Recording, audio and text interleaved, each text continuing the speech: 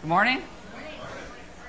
So, Eric did a great job last week. Apparently so much so that you guys don't even want me around anymore, apparently. So, I don't say it like that. I'm just saying. I just got a friends in a small group, and they always, like to talk about me, and now they're talking about Eric. So I'm like, If you are new, there's a Bible. It's not about me, by the way. There are Bibles in the back. If you don't own one, you can have one. If you've got one, you can use one. There's notes for this morning because you're all going to want them. Wait till you see. On all the communion tables because you'll want to follow along. If you signed up to play softball, your money is due today. John Warren is right there. Britt had a kind of a family tragedy, so they're down south, and so John's going to be collecting the money from you. And believe me, he's got a bat in his car because he plays softball, so don't leave or someone's coming for your legs. I'm just kidding. You guys got to lighten up this morning, especially for what we're going to be doing with Esther today, all right? Gee, okay. If you are here this morning in first service, which you all are, and you have a child somewhere back there, or maybe not even a child somewhere, but we need child care people to help out at the 11 o'clock service. So if you're here, that's great, because this could be like your service. I'll go to the 9:30. Yay, good for you. But we need some help in the 11 o'clock service. And so if you'd be willing to do that, this is Deanna right here. Okay, go and see Deanna for me and just say, I'd love to help out. Maybe once a month. It's not like every week you got to do this, but like once a month or so. Maybe if you're really industrious, every other week. Okay.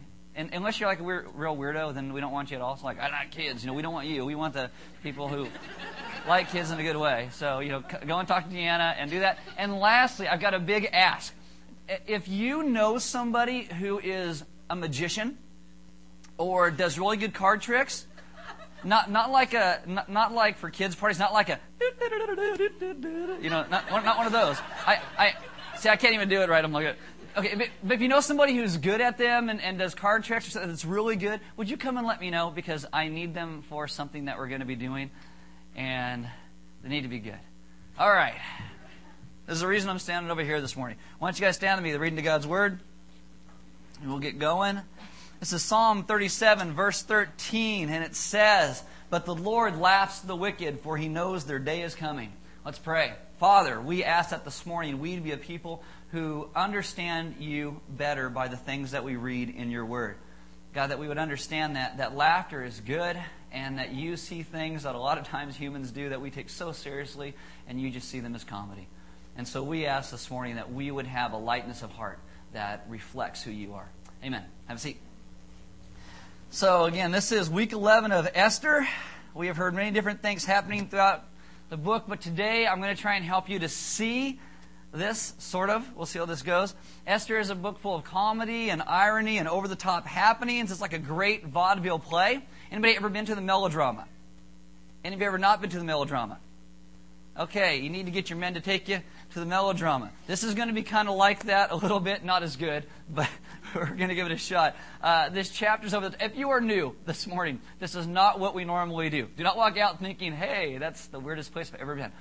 This is not what we normally do. We actually, since we've been here, I don't think we've ever done a skit. If you've been here for a while and you see this, you're going to maybe out of place a little bit because, again, we've never done a skit. There's an old TV show called Three's Company. Has a little theme song? Yeah. Well, okay. And it's a "Come and knock on my door." That little, right? Okay. It's all this humor that isn't really that funny, but it's based on innuendo, misconstruing things that were being said.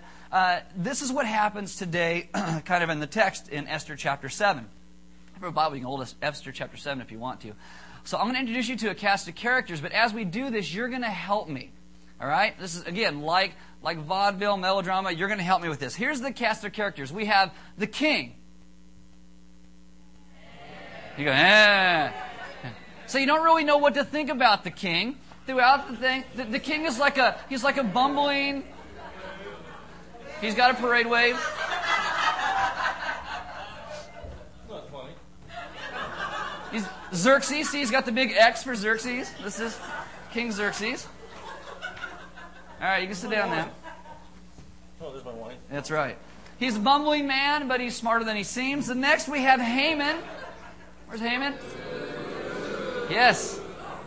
Haman is the villain of the story. He's a self-righteous man. He's got too much self-importance. And lastly, you have Queen Esther. Okay, she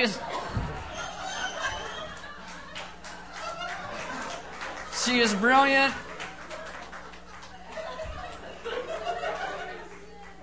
A tad gaudy in her head robe.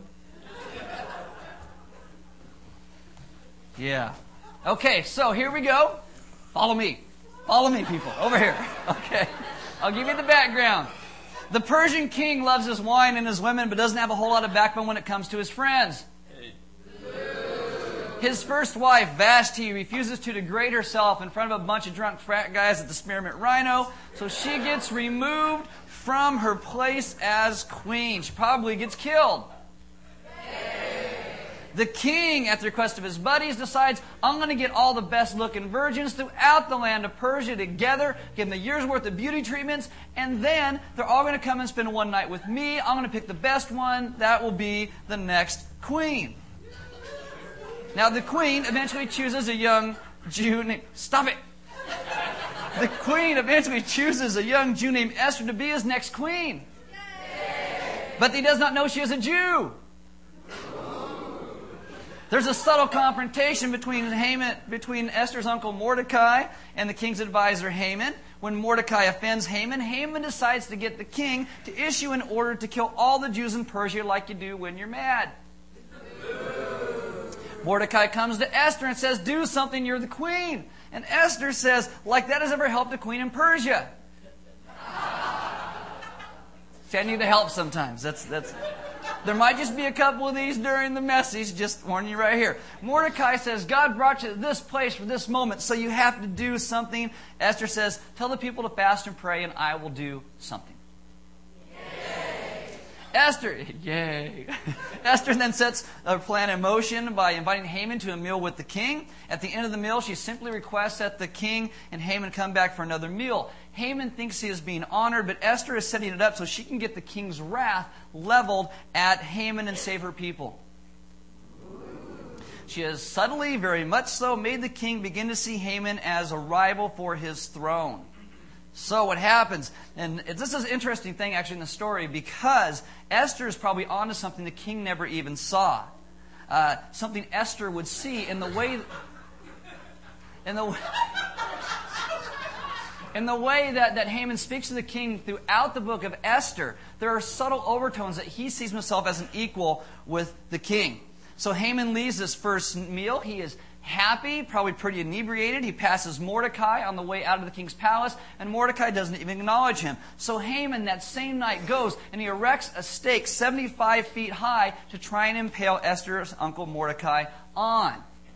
Now, that very night, the king can't sleep. He's so bothered, so he reads some history about himself, and he realizes that Mordecai saved his life at one point, and he never said thank you. Exactly. So Haman, at the same time as the king's reading this, comes in the middle of the night because he's got this great idea. I'm going to stake this guy named Mordecai on this stake. The king is wakey and groggy and irritable, about like Patrick always looks.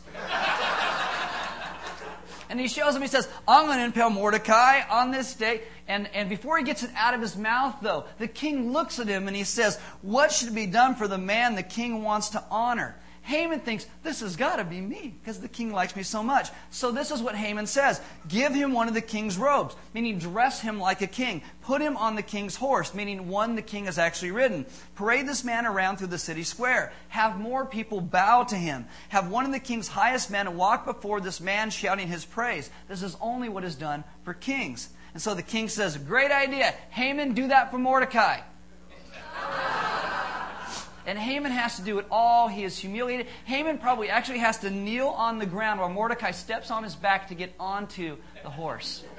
Then he has to parade him around the town shouting praise before him. But this also shows that Haman wanted to be the king. He had his eyes on kingship.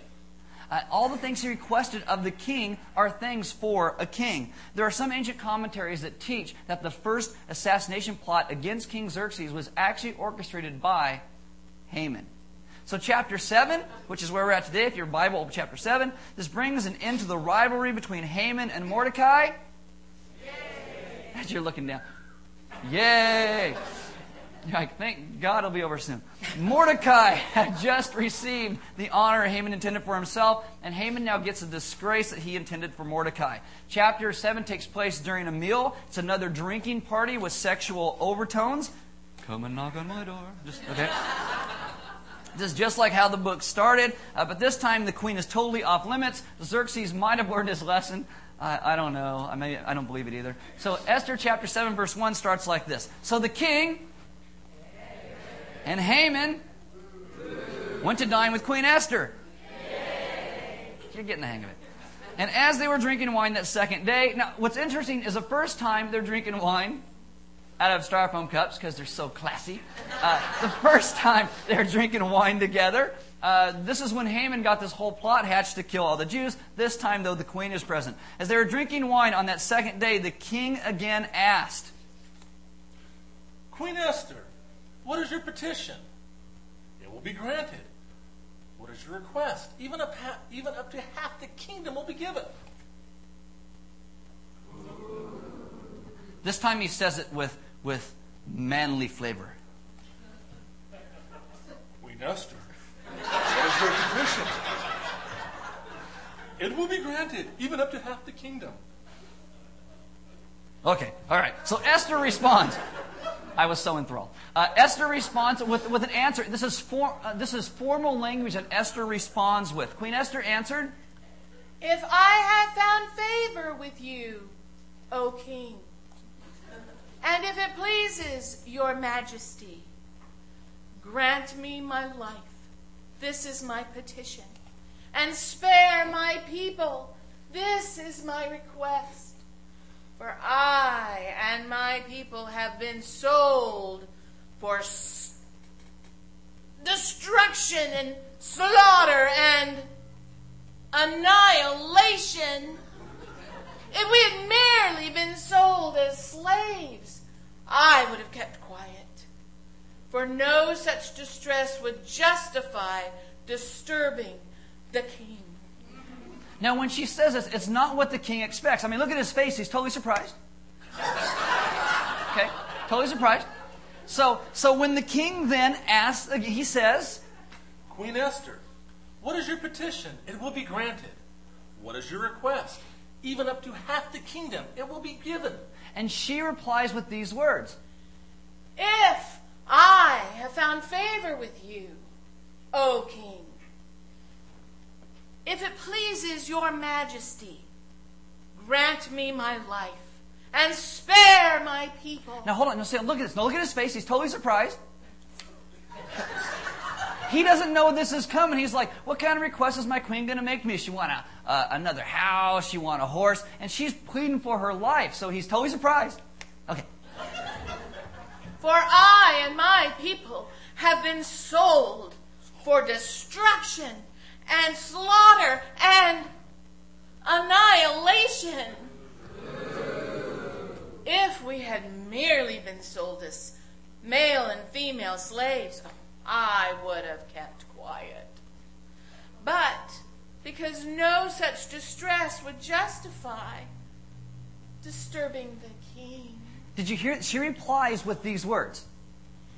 If I have found favor with you. The word favor in the Hebrew text is the word grace. It's the word grace. She builds her case on a personal relationship with the king. Now, the king clearly loves Esther in his totally bizarre sort of way. He has already lost one queen. He's not about to lose another. So Esther says these words. If grant me my life. Grant me my life. This is my petition.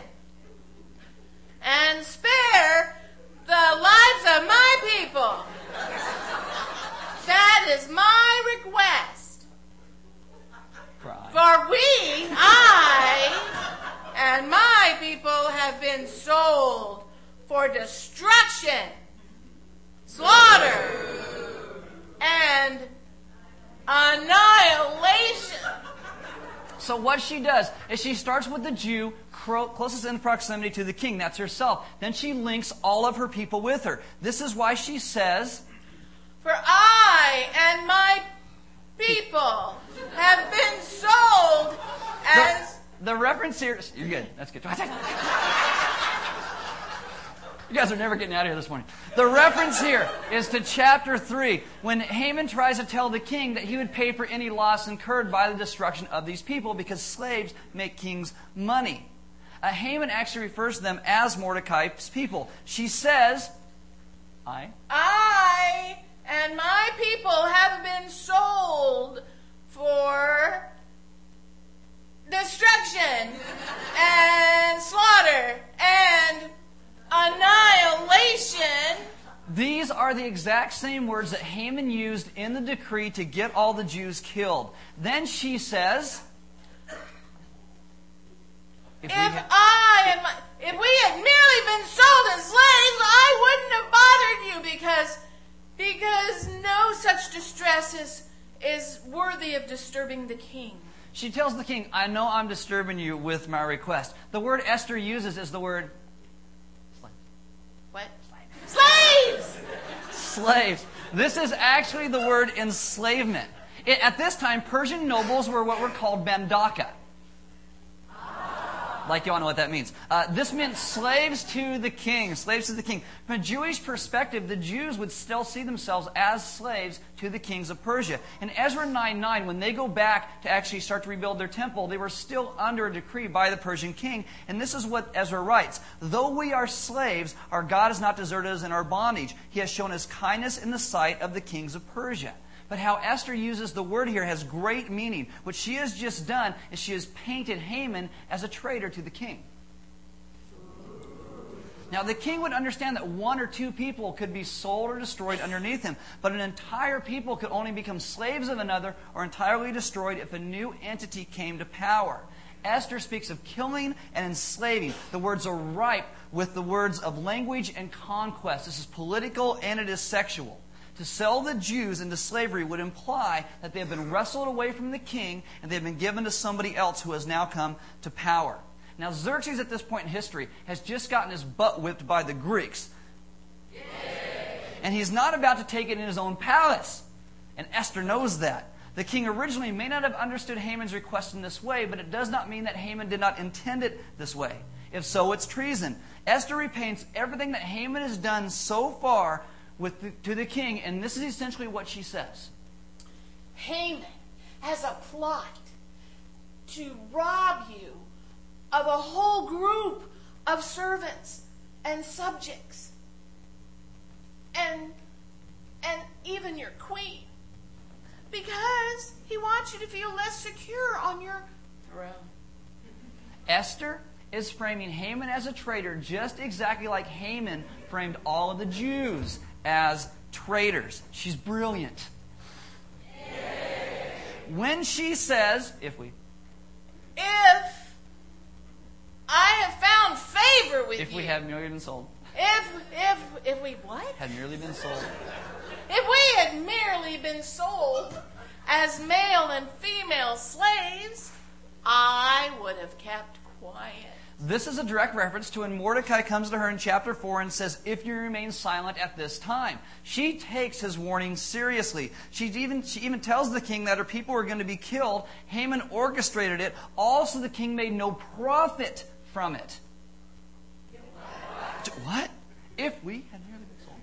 If we had merely been sold as male and female slaves, I would have kept quiet. Because no such distress would justify disturbing the king. Well, she tells the king if he didn't stand to suffer a financial loss, she wouldn't say anything at all, wouldn't even make this request. She is very physically responsible for a woman who was just offered half the kingdom. Thank you.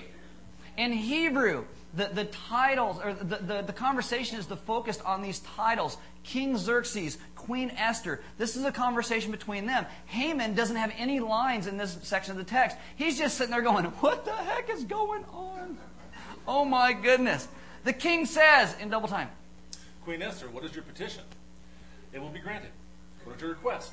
Even up to half the kingdom, it will be given to you. And she replies, If I have found favor with you, O king, and if it pleases your majesty, grant me my life, that is my petition, and spare my people, that is my request. For I and my people have been sold for destruction, slaughter, and annihilation.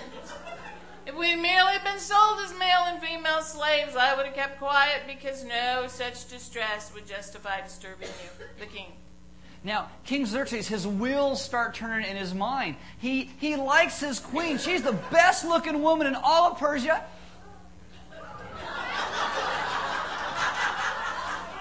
He likes her. He doesn't want to lose her. He likes his power.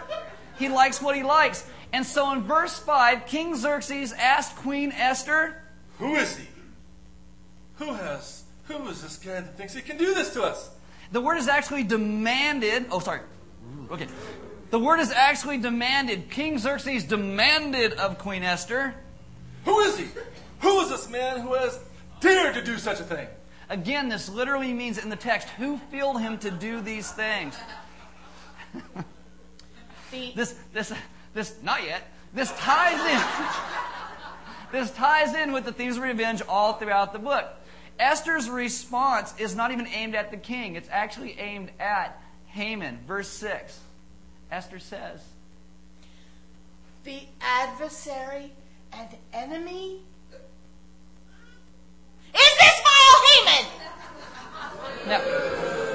Now imagine you are Haman. This is what it would look like for you. She says, The adversary and enemy? Is this vile Haman? it's like, oh, shake. And you're supposed to freak out. Literally, these are two words. These are two words making one concept. It means vicious enemy. Vicious enemy. Haman becomes the enemy of the king and the queen as well. Again, Haman gets no words. This whole section is meant for people to be able to see. That's why I did this, so you can see what's going on. It's reaction and what's taking place. It says, verse 6, Then Haman was terrified before the king and queen. The words literally mean cringed in terror. He's blindsided. He's like, I don't know what's happening, what's going on. Verse 7, Then the king got up in a rage and left his wine. Oh, I did? Oh, I can't do this. Gotta have the vino. You know it's bad when the king leaves his wine. So he gets up and he left his wine and went out of the palace garden. But Haman, realizing the king had already decided his fate, stayed behind to beg Queen Esther for his life.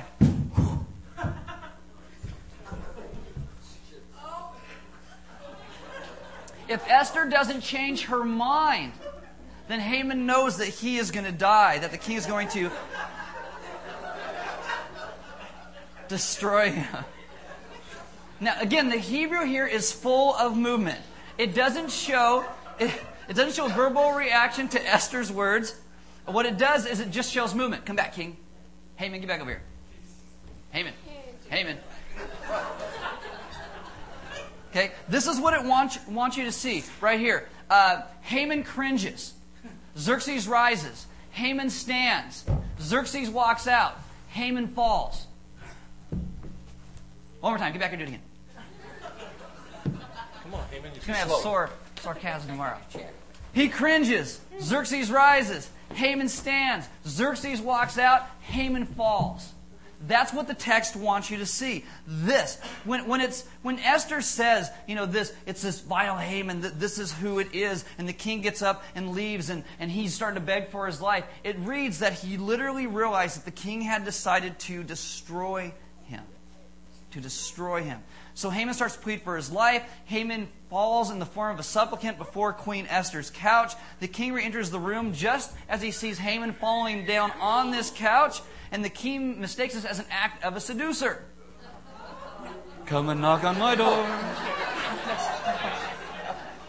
Verse 8, just as the king returned from the palace garden to the banquet hall, Haman was falling on the couch where Esther was reclining. The king exclaimed, Will he even molest my queen while she is in my house?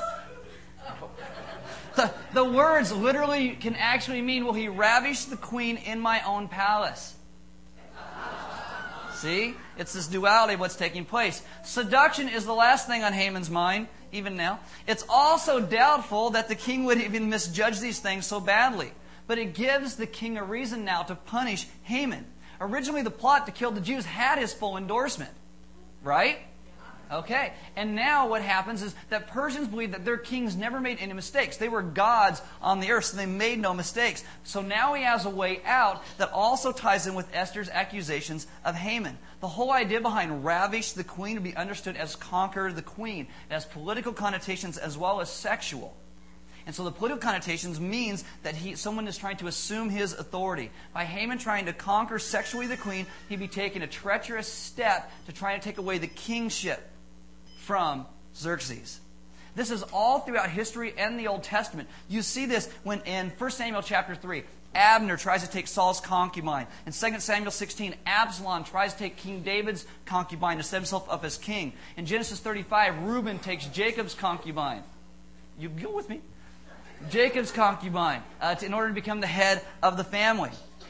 In 1 Kings 2:22, Adonijah goes to King Solomon's mom and asks for the hand of a Shulamite that was one of King David's concubines to be his wife. And this is what Solomon says to his mother when she makes this request. Why do you request Abishag the Shunammite for Adonijah? You might as well request the kingdom for him. And then he goes on to say, may God deal with me, be it ever so severely, if Adonijah does not pay with his life for this request. Because he knew it was a request for kingship. And so King Xerxes uses it. The king exclaimed, go back. The king exclaims, will he even molest my queen while she was in my house? And as soon as the words left his mouth, Haman's head is covered. And Haman is done. Watch, don't get all paws over there. And at this point, Esther no longer speaks in the story because strict harem regulations have been violated, so now she is quiet as well. So in verse 9, then Harbona. Harbona is one of the king's eunuchs that go all the way back from chapter 1. He is probably very excited because his position has just opened up in the government and he's going to move up. So he's like, yeah! So Harbona, one of the king's eunuchs attending the king, said, the gallows 75 feet high stands by Haman's house. He had it made for Mordecai, who spoke up to help the king. This time he says it like a real eunuch.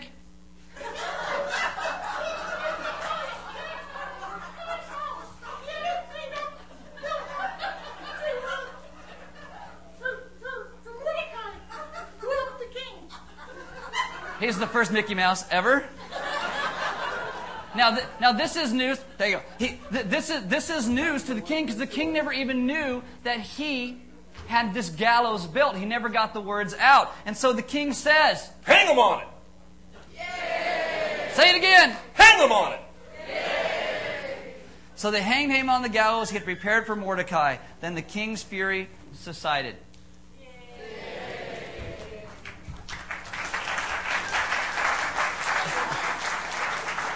This is poetic justice.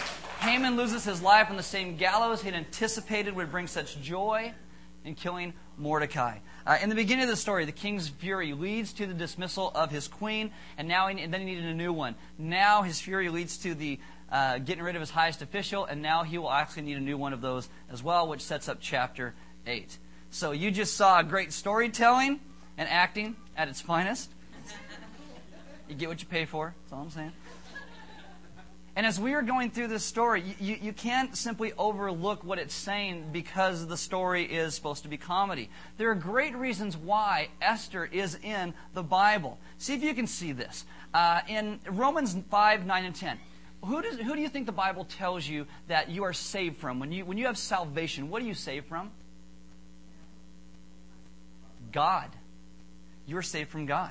Salvation is deliverance by God from His wrath. Because God is angry at sin. In Scripture, who are we supposed to see ourselves as? The bad guys. always the bad guys. We are not the good guys. We are Haman. We want God's kingship for ourselves. We want to be the king. We want to make our own decisions. We want to make our own decrees. We want to call what is right and what is wrong. We want to manipulate circumstances so we look good. If God looks good in the process, that's okay. But we'd rather look good ourselves. We do not seek God's glory first. But we are also like Esther. The only way for us to be spared as a people is through our relationship with the king. When you look at Jesus and when He comes, Jesus links all of His people to Himself in the same way Esther linked all of the Jews to herself because of her proximity to the king. The only way we are saved is by being connected to the one who is closest to the Father, who is Jesus. Esther is an allegory of salvation. We are all found guilty, though sometimes we are too dumbfounded like Haman to even see it. And when we do see it, we realize, oh my goodness, my sin outweighs my righteousness because my righteousness is like rags. And we drop our bricks, we fall on the couch, and there's no reason the king is supposed to hear us. But we plead to our king, and our king hears. Our king pays the price when we were sold as slaves. Our king, Jesus, is impaled in our place for our sin so we do not have to be. We are given love and redemption. And that love and redemption is something that should be spread to everybody we come into contact with. So God's kingdom grows. Much the things in our life are comedy. They're like this whole little bumbling sort of sketch that we just did for you. But in the end, we must realize that we are Haman, that we have sinned, and we need God's grace to be imparted to us so that we are not impaled, but we receive life because of our great and our good God. That is the point of Esther. That is the point of Scripture. Everything points to Jesus. You need Jesus. Now this morning, I invite you guys to communion, because communion is a place where we realize that we are just like Haman, but we are saved because of our connection to our King. Jesus comes and He dies, and His body is broken for you and I, which is represented by that cracker that we break. You dip that cracker in the wine or the grape juice. It represents His blood that was shed for us so that we can be connected to Christ, so that our King pardons us from our sins. This is what we remember in communion. We worship God through prayer. There'll be some deacons and elders in the back. And if you watch, it's like, oh, that's so funny. And then maybe you realize, oh, I am Haman. And you have never given your life to Christ, and you are not connected with our God and Father in heaven, you need to be. And they would love to pray with you and introduce you to Jesus Christ. We're going to worship God through song. The band's going to come back up. And as they do, they're going to do a couple songs. And as they sing these songs, take a moment before you take communion and ask God, where in my life am I living like Haman? Where in my life am I trying to put myself in your place? And then where do I need to submit myself to you? And then thank Him so much by connecting you to Him through His blood and redemption and His life that is now given to you. We worship God through giving. There's offering boxes on the sidewall in the back, and we give because God gave so much to us. Giving is part of our worship. We worship God through fellowship. There's food and drinks in the back. Hopefully, no kickboxing. Hopefully, you guys can get together, get to know some other people, connect your lives with other believers. Because Jesus connects us with Himself, connects us to the Father. The Spirit brings us new life. We are then connected with other people because we are all, hey, maybe, this morning someone says, hey, what's your name? You say, Haman. Say, oh, I'm Haman too. Yeah, we're all Haman. Because we are. We are. But we are also like Esther. Those who believe, connected to the King, getting redemption and grace. And as I will tell you, this morning, I love the text today because it does relate so strongly to the gospel and what it means for us. And so today, don't walk out sad and depressed. I want you to walk out happy and be like, yeah, I'm Haman. But God has redeemed me because that is good news. And the gospel is always good news. Let's pray. Father, this morning, we as your people thank you so much for coming and saving us. Though in our lives we act so much like Haman, you still deemed to die for us, to buy us back from the slavery and bondage that we had put ourselves into. So have us begin to live a life of grace and redemption and love and hope, that other people can see that though they may be slaves to things they're in bondage to, you long to set them free as well. Use us as your children to bring you glory and make a difference in this world in which we live within. For you are our great and our good God. And we ask that our lives would not honor ourselves, but would honor you. Amen.